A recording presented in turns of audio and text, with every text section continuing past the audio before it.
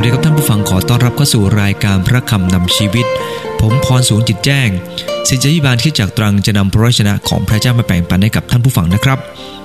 ท่านผู้ฟังที่รักครับผมมีเรื่องหนึ่งอยากจะนำมาเล่าให้ฟังนะครับมีหนุ่มสาวคู่หนึ่งนะครับเพิ่งแต่งงานกันใหม่ๆนะครับแล้วไปฮันนีมูนเมื่อกลับมาจากฮันนีมูนนะครับเขาก็โทรศัพท์ไปหาแม่คุณแม่ก็ถามว่าเป็นไงลูกฮันนีมูนเป็นยังไงบ้างเขาตอบคุณแม่บอกว่าโอ้คุณแม่ยอดมากเลยมันหวานแหววจริงๆมันอัศจรรย์เหลือเกินมันโรแมนติกจริงๆสักพักหนึ่งครับแกก็ร้องไห้คุณแม่ก็บอกว่าหนูร้องไห้ทำไมล่ะลูกคุณแม่ขาคุณแม่รีบรับหนูกลับบ้านนะคะเพราะว่าสามีของหนูเขาพูดคำที่น่ากลัว4คำด้วยกันหนูไม่อยากฟังคำเหล่านี้เลยค่ะคุณแม่บอกว่าใจเย็นๆลูกใจเย็นๆไหนลองเล่าให้แม่ฟังซิว่าสามีเขาว่าหนูยังไงผู้หญิงคนนี้ก็ตอบว่าเขาว่าอย่างนี้นะแม่เขาว่าถูบ้านรีดผ้ากวาดบ้านปรุงอาหารหนูรับไม่ได้ค่ะเพราะหนูไม่เคยทำมาก่อนเลยท่านผู้ฟังที่รักครับมันเป็นเรื่องที่ทำให้เราคิดว่าหลายคนชอบความโรแมนติกครับแต่เมื่อมาถึงจำเป็นจะต้องทำอะไรที่เป็นชิ้นเป็นอันที่เป็นหน้าที่ที่ควรจะทำเรากลับรู้สึกว่านั่นมันเป็นเรื่องที่ลำบากมันเป็นนิทานที่จะสอนให้เรารู้ว่าพระเจ้าไม่ปรารถนาอยากจะให้เราเองเป็นแค่คนที่มีความเชื่อมีความรักในพระเจ้ามีความสุขในพระเจ้าโดยไม่ทำอะไรเพราะพระเจ้าทรงสร้างทุกคนมาเพื่อจะรับผิดชอบหน้าที่การแต่งงานนั้นไม่ใช่มีไว้เพื่อจะแค่มีความโรแมนติกแต่การแต่งงานนั้นมีไว้เพื่อจะได้มารับภาระร่วมกันถูกต้องไหมครับมีคริสเตียนจำนวนมากมายก็เป็นเช่นเดียวกันบอกว่ารักพระเยซูอยากจะมีความสุขกับพระเยซูแต่ถึงเวลาจะต้องรับใช้พระองค์ก็บ่นอุบเลยครับพระคำเนหะมีเป็นพระคำที่เกี่ยวข้องกับการรับใช้พระเจ้าวันนี้ผมอยากจะพูดถึงเรื่องการบริหารงานของท่านเนหะมีนะครับท่านเองเป็นนักบริหารที่เก่งมากพระธรรมเนหะมีเป็นพระคัมภีร์ที่เกี่ยวข้องกับการรับใช้พระเจ้าของท่านเนหะมีที่ประสบความสำเร็จท่านเป็นผู้นำที่สามารถจะรวบรวมประชากรของพระเจ้าแล้วกลับไปสร้างกำแพงเมืองในเยรูซาเล็มที่ปรักหักพังได้สำเร็จในเวลาเพียง52วันความสำเร็จนี้เกิดขึ้นจากผู้นำคนหนึ่งที่รู้จักพระเจ้ารู้คุณค่าของการที่พระเจ้าทรงเรียกเขาในเนหะมีบทที่1บทที่2ท่านเนหะมีเป็นคนที่มีความสำเร็จเนื่องจากภาระในจิตใจคนใดก็ตามที่ทำงานด้วยหัวใจมักจะสำเร็จผลใน2บทแรกยังชี้ให้เราเห็นว่านอกจากท่านจะมีภาระในจิตใจของพระเจ้าแล้วท่านแสดงออกมาอย่างจริงใจไม่ว่าจะเป็นเรื่องของการอธิษฐานเรื่องของการทูลต่อกษัตริย์เราจะเห็นว่านอกจากท่านจะเป็นคนที่มีภาระอย่างจริงใจแล้วท่านยังแบ่งปันภาระนี้ให้กับคนอื่นด้วยโดยการรวมให้ทุกคนมามีส่วนร่วมกันในการทำงานแน่นอนครับว่าขณะเดียวกันเนหะมีเนี่ยได้สร้างแนวร่วมเขาเชิญชวนประชาชนให้รับใช้พระเจ้าร่วมกันท่านรู้จักสร้างทีมงานสร้างคนที่จะมีแรงบันดาลใจหนุนใจเขาให้ทำอย่างเข้มแข็งเนหะมีเป็นคนหนึ่งที่เห็นความสำคัญของคนมากกว่างานเนหะมีเป็นคนหนึ่งที่รู้จักปัญหาของการทำงานรู้จักคนสนับสนุนคนที่จะคอยขัดขวางท่านแยกแยะและจัดลำดับความสำคัญอย่างถูกต้องก่อนหน้าหลังได้อย่างดีภาระใจเป็นเรื่องที่สำคัญนะครับที่จะนำคนไปสู่ความสำเร็จได้แต่สิ่งที่ขาดไม่ได้ก็คือการบริหารงานแน่นอนครับว่าผู้นำที่สำเร็จผลก็คือคนที่วางแผนงานที่ดีและมีการกระจายงานที่ดีด้วยวันนี้อยากจะกล่าวถึงลักษณะของเนหะมีด้วยกัน2ประการที่ท่านเองนั้นสามารถทำงานไปถึงความสำเร็จในเนหะมีบทที่3ได้กล่าวถึงเรื่องของการสร้างกำแพงแต่ก่อนอื่นนะครับเราจะมาดูวิธีการบริหารงานของท่านเนหะมีพระคัมภีร์เนี่ยเป็นหนังสือที่เยี่ยมยอดมากสอนเรื่องหลักการบริหารไว้ด้วยสอนเรื่องของการดำเนินชีวิตครบทุกด้านเนื่องจากพระคัมภีร์นี้มาจากพระเจ้าไม่ว่าจะเป็นการบริหารในครอบครัวในเรื่องของการเรียนการรับใช้พระเจ้าการบริหารประเทศการมีส่วนร่วมในงานต่างๆพระเจ้าสามารถจะให้เรานำสิ่งเหล่านี้มาประยุกต์ใช้ในชีวิตของเราได้เสมอครับการบริหารงานของเนหะมีเริ่มต้นจากการวางแผนครับผมอยากจะอ่านจากพระคัมภีร์ในเนหะมีบทที่3นะครับในพระคัมภีร์เนหะมีบทที่3ก็ได้กล่าวกับเราไว้ ถึงการบริหารงานของท่านเนหะมีไว้ผมอยากจะอ่านในข้อ1ถึงข้อที่5ก่อนนะครับแล้วเอลียาชีปุโรหิตใหญ่ได้ลุกขึ้นพร้อมกับพี่น้องของท่านบรรดาปุโรหิตและเขาทั้งหลายได้สร้างประตูแกะเขาได้ทำพิธีชำระให้บริสุทธิ์และตั้งบานประตูเขาทั้งหลายได้ทำพิธีชำระให้บริสุทธิ์จนถึงหอคอยสัตตพลไกลไปจนถึงหอคอยฮานันเอ็นและถัดท่านไปคนชาวเยริโคก็ได้สร้างถัดเขาไปซักเกอร์บุตรอิมรีก็ได้สร้างและลูกหลานของหัดเสนาอาได้สร้างประตูปลาเขาได้วางวงกบและตั้งบานประตูติดลูกสลักและดานประตูถัดเขาไปเมเรโมดบุตรอูริอาผู้เป็นบุตรฮักโคสได้ซ่อมแซมและถัดเขาไปเมชุนลามบุตรเบเรคิยาผู้เป็นบุตรเมชาชาเบนได้ซ่อมแซมถัดเขาไปสาโดกบุตรบาอานาได้ซ่อมแซมถัดเขาไปชาวเทโคอาได้ซ่อมแซมแต่พวกขุนนางไม่ยอมเอาบ่าของเขามารับงานของพระเจ้าของเขาทั้งหลายสังเกตจากพระคัมภีร์ตอนนี้นะครับจะมีคำที่ใกล้เคียงกันหลายๆคำก็คือถัดเขาไปถัดเขาไปและถ้าเราสังเกตจากพระคัมภีร์ในเนหะมีบทที่3ทั้งหมดนะครับจะมีคำว่าถัดเขาไปถึง31ครั้งด้วยกันแต่ก่อนที่จะพูดถึงเรื่องของคำว่าถัดเขาไปเนี่ยอยากจะให้มาดูสิ่งแรกด้วยกันที่ท่านทำเมื่อเริ่มต้นทำงานนั้นเอลียาชีปุโรหิตใหญ่ได้ลุกขึ้นพร้อมกับพี่น้องของท่านเขาได้เริ่มต้นสร้างประตูแกะก่อนแล้วหลังจากสร้างแล้วเขาก็ทำพิธีชำระหมายความว่าเนหะมีเห็นคุณค่าของการเอาพระเจ้ามาก่อนเอาเรื่องของพระเจ้ามาก่อนเอาเรื่องของจิตใจมาก่อนเอาเรื่องของความบริสุทธิ์มาก่อนจะพูดถึงงานทั้งหมดเพราะท่านรู้ดีว่าการจัดลำดับความสำคัญนั้นควรจะเริ่มต้นให้พระเจ้ามาเป็นที่หนึ่งท่านผู้ฟังที่รักครับก่อนเราจะพูดถึงเรื่องการวางแผนงานทั้งหมดเราต้องกลับมาถึงจุดว่าเราเอาอะไรเป็นสิ่งแรกในความคิดของเราอะไรคือสาระสำคัญอะไรคือเป้าหมายอะไรคือสิ่งที่สำคัญที่สุดเราควรจะเรียงลำดับความสำคัญให้ถูกต้องในชีวิตท่านดาวิดได้กล่าวในสดุดีบทที่130ข้อที่3ได้กล่าวไว้ว่าข้าแต่พระเจ้าถ้าพระองค์ทรงหมายความผิดไว้องค์ผู้เป็นเจ้าข้าใครจะยืนอยู่ได้แต่พระองค์ทรงมีการอภัยเพื่อเขาจะยำเกรงพระองค์อิสราเอลได้ทำผิดทำบาปกับพระเจ้าแน่นอนครับว่าเมื่อปุโรหิตได้ชำระกำลังแสดงถึงว่าพระเจ้ายินดีจะอภัยสิ่งที่เกิดขึ้นทั้งหมดพระเจ้าทรงตีสอนพระองค์ยินดีชำระความผิดความบาปท่านเนหะมีต้องการชี้ให้ทุกคนเห็นว่าปัญหาที่พวกเขาต้องเหน็ดเหนื่อยอยู่ปัจจุบันนี้ก็เนื่องจากความผิดความบาปที่พวกเขากระทำเขาจึงต้องเริ่มต้นจากการขอการชำระจากพระเจ้าสำนึกความผิดความบาปที่เขาเคยทำด้วยการสำนึกว่าที่ตัวเองต้องรับผิดชอบตอนทุกวันนี้เนื่องจากความผิดบาปของบรรพบุรุษที่ได้กระทำลงไปและยินดียอมรับอย่างแท้จริงท่านผู้ฟังที่รักครับก่อนจะพูดถึงเรื่องของการวางแผนงานเราจำเป็นจะต้องมีความเข้าใจชัดเจนเกี่ยวกับเรื่องของงานก่อนว่าอะไรคือเหตุผลที่เราต้องทำถ้าเราไม่เข้าใจจุดนี้การวางแผนงานก็จะไม่สำเร็จผลในครอบครัวของเราเช่นเดียวกันนะครับไม่ว่าเราจะทำอะไรในครอบครัวของเราต้องคิดเราทำไปเพราะอะไรที่เราทำไปนั้นเรามีเหตุผลอะไรไม่ใช่เขาให้ทำอย่างไรเราก็ทำอย่างนั้นแต่เราต้องเป็นคนคิดทำไปเพื่ออะไรธุรกิจการงานของเราเช่นเดียวกันตั้งคำถามครับเราทำไปเพื่ออะไรถ้าเราทำไปเพื่อเงินเท่านั้นธุรกิจการงานของเรามันจะขาดซึ่งพลังที่จะนำให้เกิดความสุขความเจริญในสังคมต้องตั้งคำถามว่าสิ่งที่เราจะทำเราทำเพื่ออะไรในอพยพบทที่33ข้อ 15-16 โมเสสได้กราบทูลพระเจ้าว่าถ้าพระองค์ไม่เสด็จไปกับข้าพระองค์ก็อยากนำพวกข้าพระองค์ขึ้นไปจากที่นี่เลยทำอย่างไรจะทราบได้ว่าข้าพระองค์และประชากรของพระองค์เป็นที่โปรดปรานของพระองค์ก็เมื่อพระองค์เสด็จไปกับพวกข้าพระองค์ไม่ใช่หรือดังนี้ข้าพระองค์และประชากรของพระองค์จึงแตกต่างจากชนชาติอื่นๆทั่วแผ่นดินโลกโมเสสได้กล่าวเช่นเดียวกับที่เนหะมีกล่าวก็คือว่าขอเริ่มต้นโดยพระเจ้าพระชนะของพระเจ้าจะชี้ให้เห็นว่าเนหะมีจัดลำดับความสำคัญของชีวิตก่อนจะสนใจเรื่องของการวางแผนงาน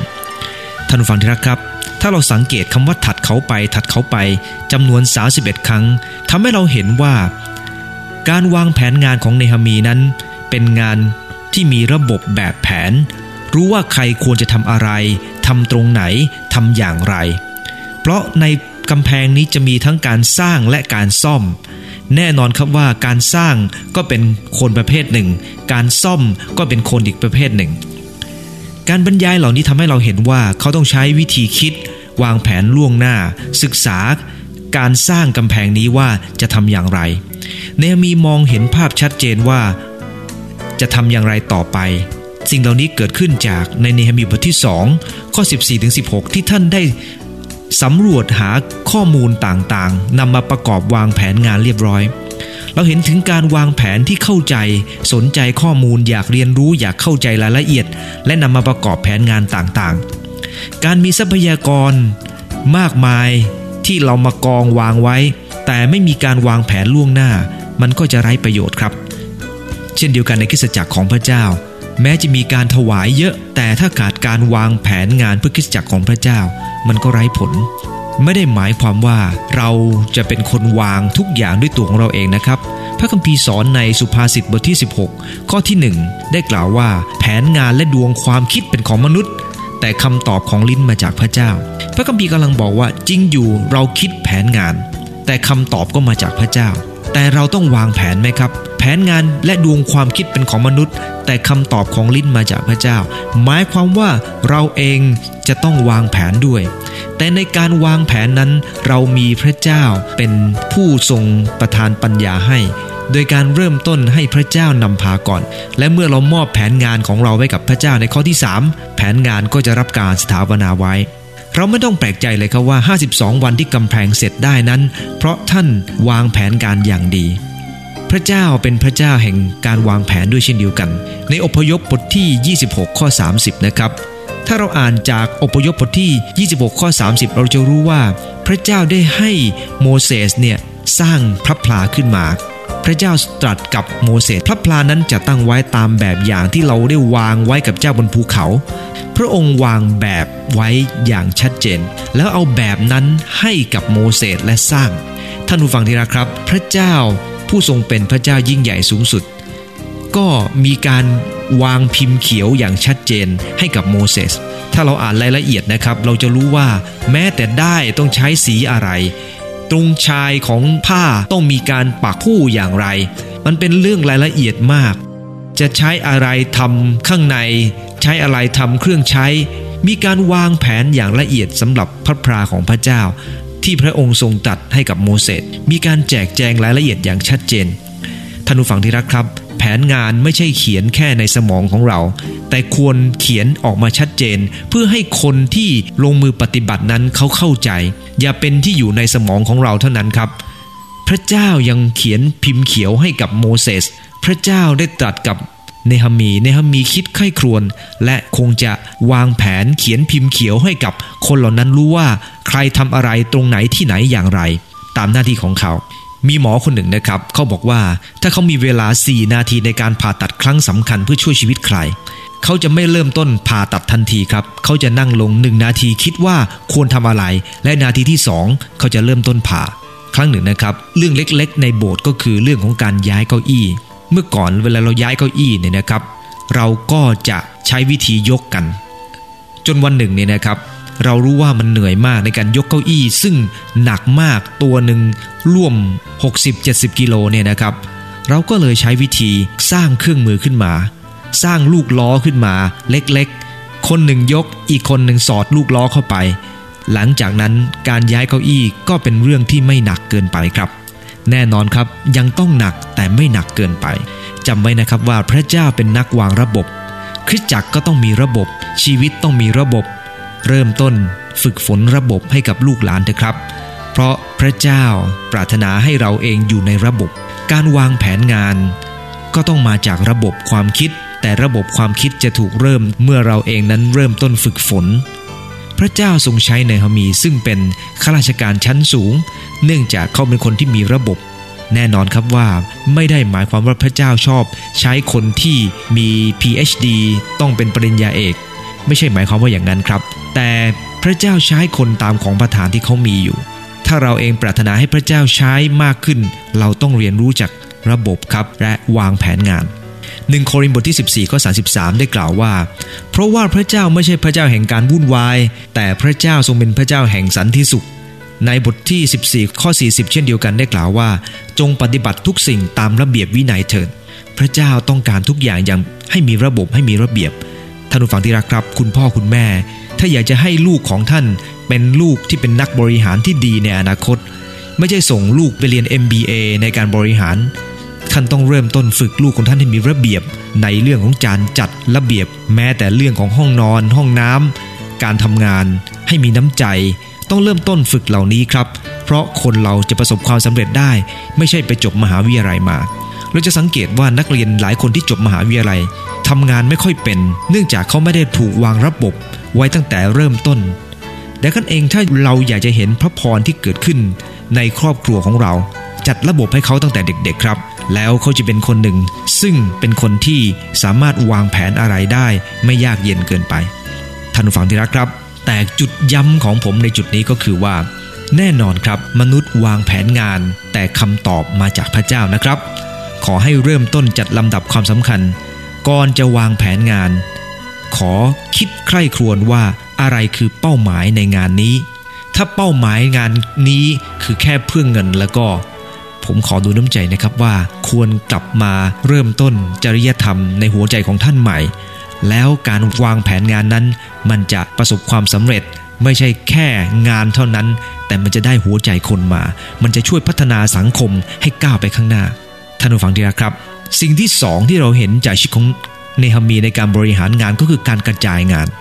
แน่นอนครับเมื่อมีการวางแผนแต่ไม่มีการกระจายคงไม่ได้ในสังเกตว่างานรับใช้มีหลายประเภทในนี้นะครับจะเป็นกำแพงประตูหรือว่าจะเป็นหอคอยท่านก็จะวางคนที่เหมาะสมแล้วก็กระจายงานตามความสามารถในพระคัมภีร์ได้บันทึกบอกว่าทุกคนมีส่วนร่วมตั้งแต่ปุโรหิตในข้อที่1เลวีข้อที่17มีช่างทองด้วยมีช่างน้ำหอมด้วยมีพ่อค้าซึ่งกล่าวในข้อที่31คนรับใช้ในพระวิหารข้อ26ผู้ปกครองก็คือคนที่ดูแลเมืองนี้คนเฝ้าประตูมีผู้ชายมีผู้หญิงบางคนใช้ทั้งครอบครัวของตัวเองท่านผู้ฟังที่รักครับคริสตจักรก็เป็นครอบครัวของพระเจ้าทุกคนควรจะมีส่วนในงานรับใช้ของพระเจ้าประเทศไทยเราเป็นครอบครัวใหญ่เราเองจะต้องมีส่วนร่วมตามหน้าที่ที่เราแบ่งทุกคนมีงานครับเพราะพระเจ้าไม่ได้ทรงสร้างมนุษย์ไว้เพื่อจะอยู่เฉยๆมีคนกล่าวบอกว่าในสวนเอเดนพระเจ้ายังให้อาดามกับเอวายังต้องมีงานทำโดยการตั้งชื่อสัตว์เลยชีวิตของคนเราตั้งแต่เริ่มต้นพระองค์ไม่ปรารถนาให้อยู่เฉยๆครับพระองค์ปรารถนาให้ทำและเมื่อทำนั้นก็ต้องมีการกระจายงานออกไปจะสังเกตนะครับว่าการรวมตัวเนี่ยเป็นจุดเริ่มต้นแต่การอยู่ร่วมกันการทำร่วมกันคือความคืบหน้าของงานสังเกตนะครับถัดเขาไปมีคนทำงานเต็มที่ยกตัวอย่างในข้อ20ได้กล่าวว่าบารูคบุตร10ใบได้ซ่อมแซมอย่างร้อนใจอีกส่วนหนึ่งตั้งแต่มุมหักของกำแพงไปจนถึงประตูเรือนของเอลียาชีพตอนนี้ได้กล่าวว่าบารูคได้ทำด้วยความร้อนใจเขาซ่อมแซมนะครับงานของเขางานซ่อมแซมเป็นงานหนักมากแน่นอนครับงานซ่อมกับงานสร้างเนี่ยคนละแบบแต่เขาก็ทำด้วยความจริงใจและอย่างร้อนใจตรงกันข้ามครับในข้อที่5ได้กล่าวว่าเทโคอาได้ซ่อมแซมแต่พวกขุนนางของเขาไม่ยอมเอาบ่ามารับงานของพระเจ้าของเขาทั้งหลายพวกขุนนางที่เคยอยู่ที่นั่นเคยปกครองคนเห็นคนซ่อมแซมกำแพงพวกเขากลับไม่ยอมเอาบ่ามารับงานพระคัมภีร์ใช้คำว่าบ่าหมายความว่าไม่ยอมทำงานหนักอะไรเพื่อใครมีความรู้สึกว่าตัวเองต้องไว้ตัวเองอยู่เสมอขอบคุณพระเจ้าที่มีแค่พวกขุนนางไม่กี่คนแต่คนส่วนใหญ่ก็ไม่ได้ไปใส่ใจท่านผู้ฟังที่รักครับอย่าไปใส่ใจพวกงอมืองอเท้าอย่าไปใส่อารมณ์กับคนประเภทนี้อย่าไปมองครับเสียลูกตาเปล่าๆเสียความรู้สึกเปล่าๆพวกที่ชอบยกตัวเองคิดว่าตัวเองเก่งคิดว่าตัวเองแน่อย่าไปใส่ใจกับเขาครับปล่อยให้พวกเขานั่งเพี้ยนไปของพวกเขาเท่านั้นเองเราทุกคนต้องแบ่งเบาภาระในการทำงานไม่ใช่นั้นงานไม่เสร็จอย่าเอาความรู้สึกเพียงไม่กี่คนมาทำให้ความรู้สึกของทุกคนเสียไปแต่คนใดก็ตามนะครับไม่เคยช่วยใครชอบโอ้อวดทำให้คนอื่นท้อใจน่าจะเปลี่ยนแปลงครับเพราะเมื่อกำแพงสร้างเสร็จแล้วคุณจะมีความรู้สึกว่าฉันไม่มีคุณค่าอะไรเลยไม่มีใครสนใจฉันอีกต่อไป จะกลายเป็นคนไร้ค่าแม้เป็นขุนนางก็ไร้ค่าสำหรับพระเจ้าแม้เป็นขุนนางก็จะไร้ค่าถ้าหากไม่ยอมลงแรงร่วมมือร่วมใจกันในการทำงานเอเสเคียลบท37ข้อ32นะครับพระเจ้าเองพระองค์ทรงทำอย่างไรครับส่วนคนที่เหลืออยู่จะออกมาจากเยรูซาเล็มส่วนคนที่รอดจะออกมาจากซีโยนความกระตือรือร้นของพระเจ้าจอมโยธาจะกระทำการนี้เราจะสังเกตนะครับว่าพระเจ้าเป็นผู้กระตือรือร้นด้วยเมื่อพระองค์ทรงกระทำพระองค์ทรงทำอย่างกระตือรือร้นเหมือนกับที่เบรูคบุตร10 ใบได้ทำด้วยความร้อนใจพระเจ้าได้ปรารถนาว่าเมื่อเราเองนั้นจะรับใช้ขอให้เรารับใช้โดยเป็นทาสสมัครทำด้วยความกระตือรือร้นพระเจ้าทรงเป็นแบบอย่างทำอะไรก็ทำจริงๆกระตือรือร้นในการทำเมื่อมีการกระจายงานเรารับผิดชอบตรงไหนให้เราทำส่วนนั้นอย่างจริงๆจังๆครับในอพยพบทที่18ข้อ25นะครับเมื่อพระเจ้าได้ทรงเรียกโมเสสให้นำอิสราเอลออกมาจากการเป็นทาสในประเทศอียิปต์พระคัมภีร์ได้บันทึกว่าโมเสสจึงเลือกคนที่มีความสามารถของอิสราเอลทั้งปวงตั้งให้เป็นหัวหน้าประชาชนให้เป็นผู้ปกครอง1,000 คนบ้าง100 คนบ้าง50 คนบ้าง10 คนบ้างคนเหล่านี้พิพากษาความของประชาชนอยู่เสมอแต่คดียากๆเขาก็นำไปแจ้งโมเสสส่วนคดีเล็กๆน้อยๆเขาเองก็ตัดสินเองนี่คือคำแนะนำของเยโทรพ่อตาของโมเสสนะครับเพราะโมเสสนั้นบริหารไม่ค่อยเก่งนักโมเสสมีแต่หัวใจจะสังเกตว่าคนที่มีหัวใจที่ดีแต่กระจายงานไม่ดีตัวเองก็จะเหน็ดเหนื่อยอย่างที่โมเสสเป็นอยู่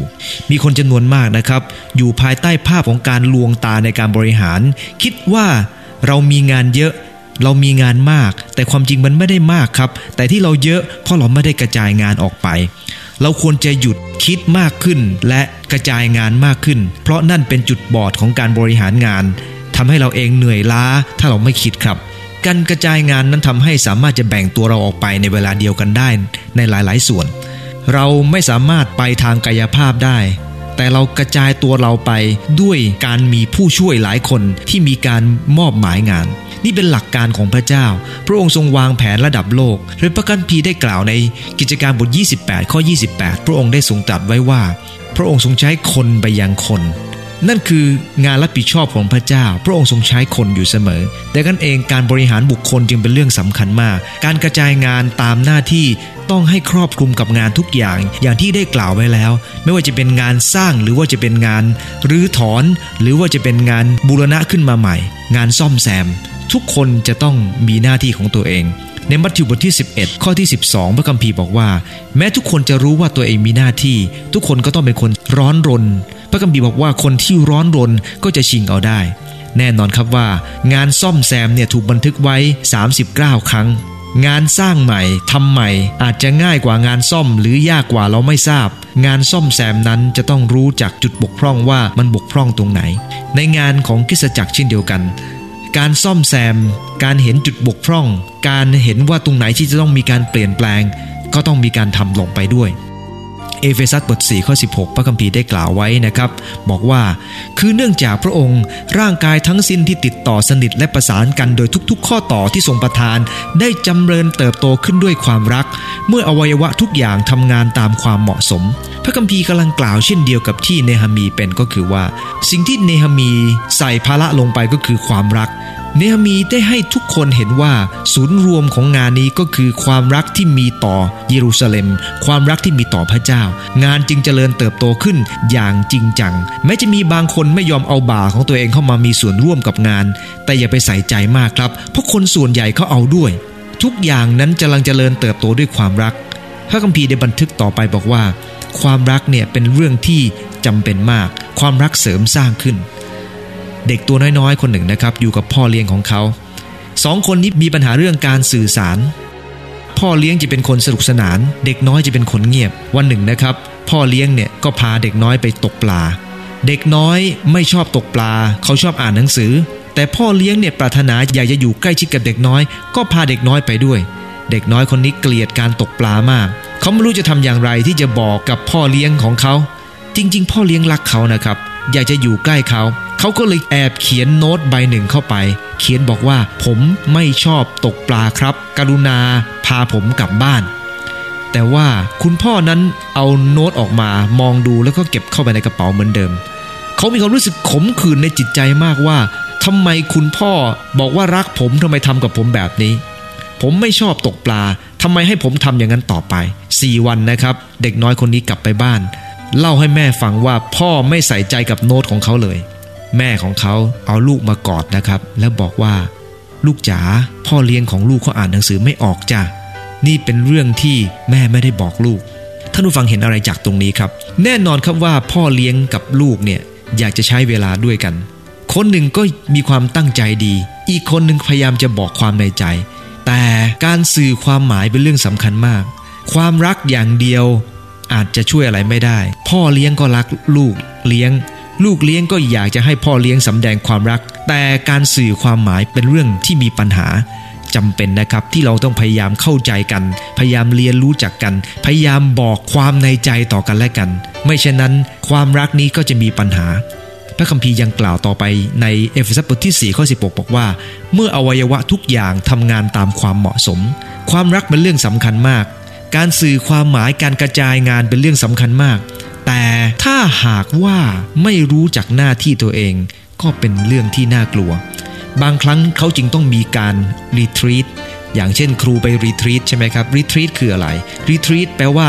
ล่าถอยแปลว่าหลบตัวแปลว่าไปอยู่สันโดษกันในกลุ่มเฉพาะกลุ่มของฉันเพื่ออะไรครับแน่นอนครับบางคนก็ไปเพื่อไปเที่ยวกันแต่ทุกครั้งที่มีการไปเที่ยวกันก็จะมีการทบทวนถึงสิ่งที่จะต้องทำสิ่งที่จะต้องเตือนกันว่าเราอยู่ตรงไหนเราทำหน้าที่อะไรถ้าทุกคนรู้หน้าที่มีภาระใจแน่นอนครับว่าไม่ต้องคุมงานมากถ้าทุกคนรู้หน้าที่มีภาระใจในการงานแน่นอนไม่ต้องมีคนคุมงานครับมีแต่คนประสานงานก็ใช้ได้แต่หากไม่รู้หน้าที่ไม่มีภาระใจอันนี้แหละครับจะต้องหาคนคุมงานเข้าไปคนคุมงานจึงจำเป็นมากแต่สังเกตนะครับว่าการกระจายงานของคนเหล่านี้มีแต่แก้การประสานงานไม่มีคนคุมงานเนื่องจากอะไรครับเนื่องจากว่าทุกคนรู้หน้าที่มีภาระใจพระคัมภีร์ไม่ได้บันทึกว่ามีคนคุมงานหรือเปล่าแต่ผมเชื่อว่าถ้าทุกคนรู้หน้าที่มีภาระใจ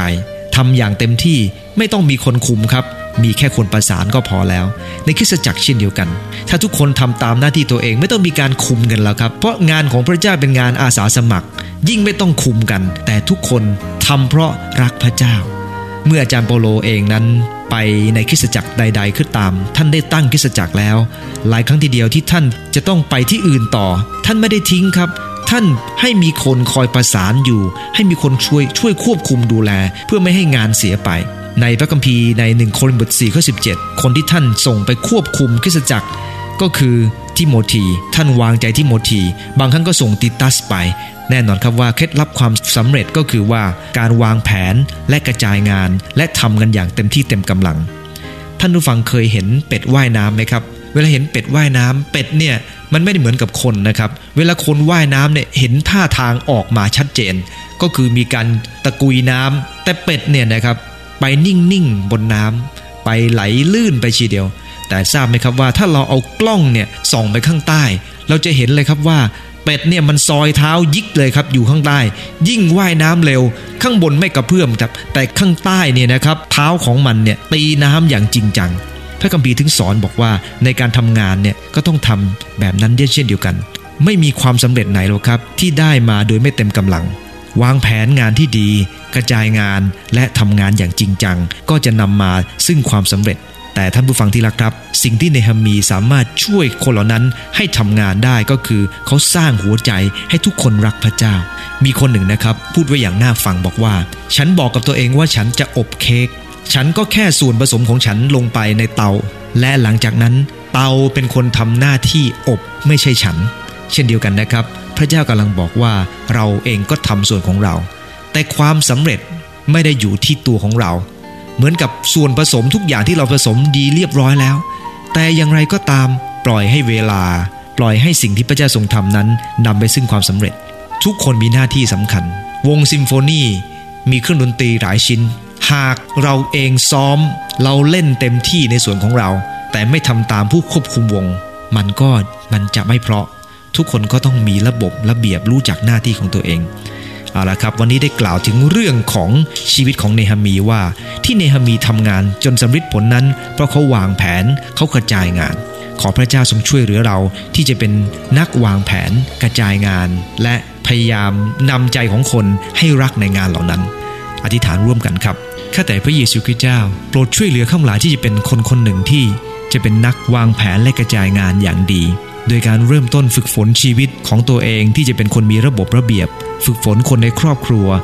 ฝึกฝนลูกหลานที่จะมีระเบียบข้าแต่พระเจ้าขอประทานความรับผิดชอบเพราะข้าหลายเชื่อว่าคนที่รับผิดชอบในสิ่งเล็กน้อยพระองค์จะให้ดูแลของมากขอโปรดช่วยเหลือในบางครั้งที่ข้าหลายชอบที่จะทำแต่ไม่ชอบที่จะคิดโปรดช่วยเหลือที่ข้าหลายจะเป็นคนที่คิดมากขึ้นเพื่อการกระทำงานเหล่านั้นก็จะไม่ต้องเหนื่อยเกินไปขอพระเจ้าทรงประทานปัญญาของพระองค์ให้กับข้าพงทั้งหลายพระองค์เจ้าข้าขอโปรดเตือนโปรดสอนข้าหลายรู้ว่าข้าหลายกำลังทำหน้าที่อะไรและจะต้องทำอย่างไรต่อไปให้ข้าหลายตระหนักเสมอว่าสิ่งที่ข้าหลายทำนั้นรับผิดชอบดีแล้วหรือยังจึงอธิษฐานด้วยกันขอบคุณพระองค์ในนามพระเยซูคริสต์เจ้าอาเมนขอพระเจ้าทรงพระพรให้กับท่านผู้ฟังทุกท่านนะครับ